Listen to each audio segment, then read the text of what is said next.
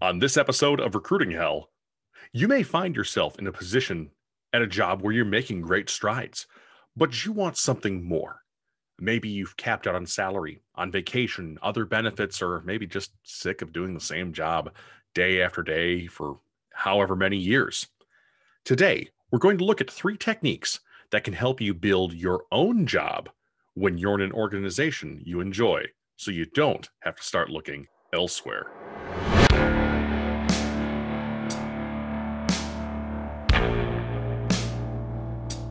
Hello and welcome to Recruiting Hell. I'm your host, Robb Conlon. It seems like half an age since I've done a solo episode, and I know that we had a few more than I was comfortable with in January, but we're back to a more traditional format this week. I'm hoping that the interesting track we went down over the past few weeks was of benefit to you, especially the uncut episode that aired last week. A lot of time went into that particular presentation, and as you heard from the mini episode that was released a few days ago, there were a couple things that we didn't address. If you did happen to miss both of those great pieces of content, though, they are definitely worth a listen, no matter your age, because they are about ageism, but sometimes ageism can be on both sides of the coin. Now, this particular episode on manufacturing your own promotion was suggested by a very good podcast friend of mine. His name is Walt Gaynor, and he hosts a show called Boss Locks. And Walt's show is all about defining professionalism, or rather redefining professionalism, by proving that natural hair and professionalism can and do coexist. It's a pretty neat concept for a show. I love his logo and his branding. And he's had some really excellent guests and discussion about how normalizing natural hair is a win for us in the workplace. We're made stronger by diversity, and I'd consider it a personal favor if you went and gave Walt's show a shot after listening to this episode of Recruiting Hell. Again, it's called Boss Locks. One other quick thing before we start. If you're looking for the single best piece of information to jumpstart your job hunt or to recharge your tired one, be sure to grab our free guide at recruitinghell.com. Again, that's recruiting-hell.com. We'll email it directly to you to get your job hunt going. Just click the little button on the front page, fill out a quick form, and it'll be sent along. Thanks for that. Let's hit today's topic. We're not only about finding new jobs here on Recruiting Hell, but also better ones, which is what today's episode is about. Manufacturing your own promotion. Now, that's something that sounds like a bit of work, and you're not wrong. It totally is. It's not only work that's going to put you under some additional stress, but it's also going to sort of be a darkest just before the dawn kind of situation. Now, a quick disclaimer for this episode and the advice given herein. This is based around my personal and professional experience and the steps that I took to advance in my career. Now, bear in mind that not all company cultures can be shifted in the ways that I'm going to be describing. And in fact, some company cultures may actively resist you attempting to better your position. If that seems to be the case, I'm going to refer you back to every other episode of this show to help you find a new job. Again, there has to be an amount of wiggle room to allow this strategy to bear any fruit. So you want to get that upgrade at your job, right? Okay. Have you checked out what the normal career path is for your position? Does your company have a normal track for people that are looking to advance through the ranks? Are you maybe in a department with high turnover, or maybe low turnover, or perhaps no turnover? Regardless of what you answer to any of these questions, you can look to create your own position. But why do that, though? Why would you want to create your own position? Well, once upon a time, people thought of something called initiative, and by golly, does that not work anymore. We know that we just can't walk up to the CEO or other important person in a business, whether we work there or not, and tell them what's what about giving us a job or promotion. That's not the way things work in 2020. Funny side story on walking up to a CEO and telling them what's what. I did once march into my CEO's office and tell him what's what about a company policy, or a lack thereof, that was a massive conflict of interest for the organization. When I exited that room, his office, I was confronted by our organization's chief firearms instructor, who asked me what the fuss was about. I told him what I had told my CEO, and I have never seen a 6'5", bearded, strong, hard man ever be so surprised. You know you done screwed up when the 20-year Army veteran tells you, you're a brave man. So Whether or not that led to my departure from that organization, I'll never know. But frankly, I don't care because I still exercise the company policy in the right way. So back to this promotion thing. We generally can't tell people up the chain from us, promote me, unless there's a good reason to do so. And we're going to look at what makes that compelling right now. So what makes a good worker? Do they get all their tasks done? Sure. Do they have great customer feedback? Probably. Are they great at their job? I'd say so. These are the three primary building blocks that you need to have before you can even begin this journey. Again, you need to get everything that you're assigned done. You need to be great with your customers or your clients, and you have to be pretty darn good at your job. You need to be firing on all cylinders in your current position for at least 6 months, if not a year. And I'm not talking that you got hired 6 months ago and you finally know what you're doing with your job. You have to be working towards a mastery level of your position, because here's where you have to start turning up the heat. You have to be good at what you do every single day so that you can add to it. So step one to engineering your own promotion: ask for more responsibility. Now, this is one I want to be exceptionally careful about. Asking for more responsibility isn't simply letting your boss scrape their least desirable tasks from their plate to yours. Be specific in what you ask for. For example, if you have an interest in workforce planning or scheduling for your organization, talk with your supervisor about the aspects of their day that involve this and express interest in learning them. Indicate that you want to learn about this field and make sure that it's something you're genuinely passionate about. You'll be a very easy read if you aren't genuine about it. So let's say your supervisor works with the existing scheduling employee, collecting employee absence requests and vacation requests to forward on to the scheduling department. Ask if there's a way, while preserving everyone's privacy, if you can help to be in charge of that. It's a simple fix that likely helps your next level up take something off their plate. Maybe they love that part of their job, maybe they don't, but it's something you requested, not the scraps that you were given. In this scenario, you've also now become connected with the existing scheduler as well. Don't waste this opportunity. You can now begin to build a relationship with this person as well. The goal here is that when you take on additional tasks like this, hopefully all of them mostly in the same area, that when a position opening appears, or when you hear your scheduling colleague gripe about the amount of work he or she has, you can step in as the solution. This is sort of called what I would call micro networking. We're going to hear that phrase a little bit more later today. So your goal is to build the relationship with those above and around you that will make them think to tap you for a job should it open up. Again, this is step one, but it's not the only step you can take to making and engineering your own promotion. Step two, learn how to make an impact filter and a business case. Businesses do best when they are run on data. Yes, gut feelings can make a compelling argument in many cases, but nothing helps back up a gut feeling like cold, hard data. And this is where creating an impact filter and a business case will come in handy.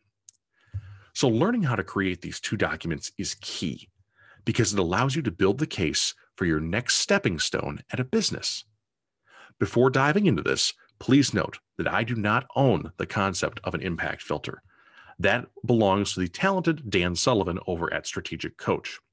I encountered this concept of an impact filter at my last Inc. 5000 company from the teachings and implementation of it from my CEO there.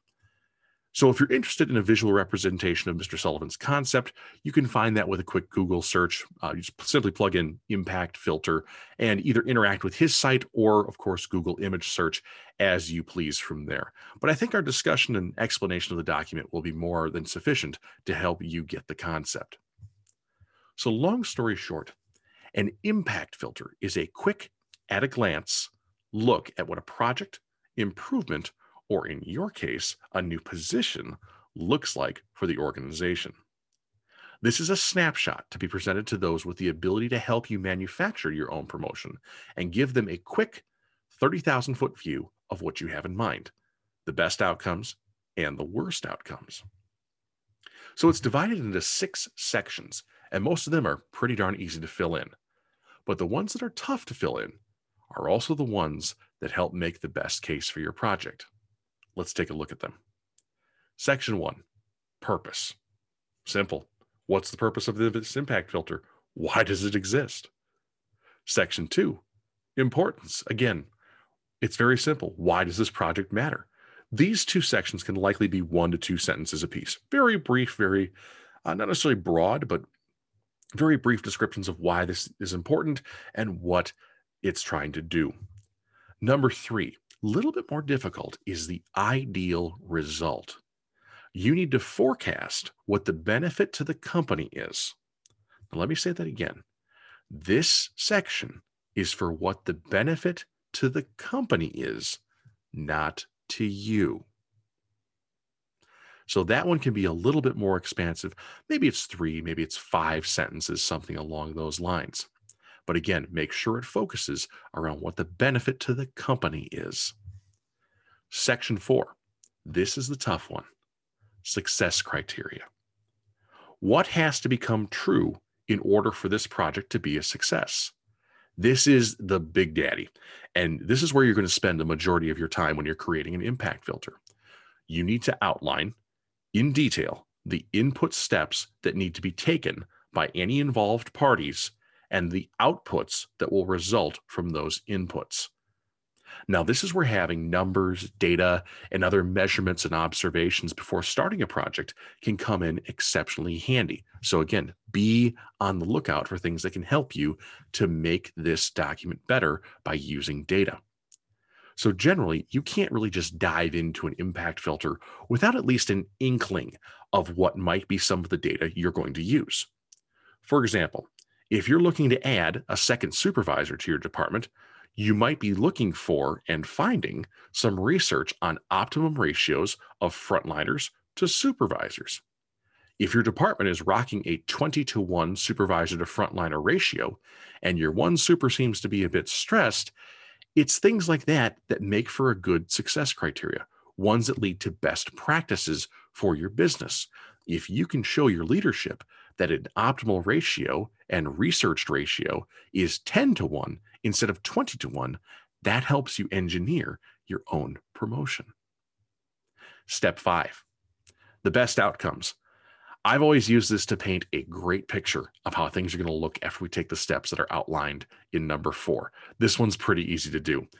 And paint a picture is exactly what you have to do. Don't exaggerate, but definitely make this segment not only seem plausible, but also possible. That's the best part about it. The trick is, though, you have to make the success result of this as close to what you say your best possible outcome is.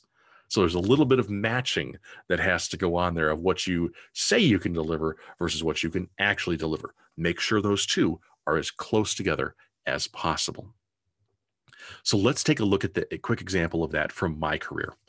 A few years ago, I was managing nearly 2 million people in a social media community on Facebook. That's a lot of people to handle for just one dude with a keyboard. So in between the times of putting out fires, I made one of these impact filters to bring on some help. I pled my case not only with the increase in the response times we'd see to our followers, but also the efficiencies that this would lead to by having more than one set of hands on our followers. We could work closer to real time with our customers, which was a big goal for our executives at that time. So what did I do? I made one of these impact filters. I presented it to my chief customer officer and informed him that we could have better service with another person to give me a hand. What I didn't mention to him is that this would actually allow me to have a life again, as I was literally working 100 hours a week. Yep, 8 a.m. to 2 a.m., 6 to 7 days a week. And I would actually get a chance to spend some time with my family. So what I also leveraged into this was the need for a social media lead, someone who would act as the point person. And there's the rub for this one, folks. I was positioned to take that social media lead role. I was showing the business acumen by strategizing with an impact filter to position myself and fill that positional need. Let me be perfectly clear with you. I did not relish those 6 months that I worked 100 hours a week. They almost cost me my marriage. And I would never, ever advise you to take such an extremely difficult task on simply to try and get a promotion. Long story short, when I was given the initial assignment, the marketing department began to really pump dollars into the community, advertising it, and it rapidly grew out of control. Make sure that this doesn't happen to your project. However, after getting things a bit back under control, the step into leading the team for a time was a very logical one. Step 6, the worst case scenario. One of my favorite ones to write. This one's generally pretty easy. Just let everything go wrong. Nothing gets done right. The company loses money. This is an overall terrible idea. Well, maybe you don't paint a picture of absolute like doom and gloom, but be ready to present some pretty blunt and actually potentially sobering facts if things don't go the right way. This is okay. It shows that you're thinking of the worst case and looking to prevent it. And if you'd like, make sure you take a page out of episode 36 of this show. That's the one where we hosted Lori Rudiman, and she talked about pre-mortems. Tune into that episode, and she'll walk you through what one of those is. Definitely worth applying a pre-mortem to step 6 on an impact filter. And that's it. An impact filter can take an hour or two at first to fill out, but once you get good at them, you can generally crank out a reasonably good one in somewhere between 15 and 30 minutes, especially if you have good data handy. So now we have this impact filter, this one page usually, and that's kind of the pitch to the folks up the chain. So what do you do when they come back and say, well, okay, tell me more? Oh, now what do we do? Well, this is where the business case step comes in. There are a number of ways to write a business case. You can Google search those. There's 10, 15 different links that'll send you 10, 15 different directions. But my favorite is similar to a sales proposal. Now, this is a much longer, more expanded version of your impact filter, and it allows you to explain the details behind why this particular idea of yours has some legs. Now, keep in mind that not all impact filters lead to business cases. They might get rejected right out.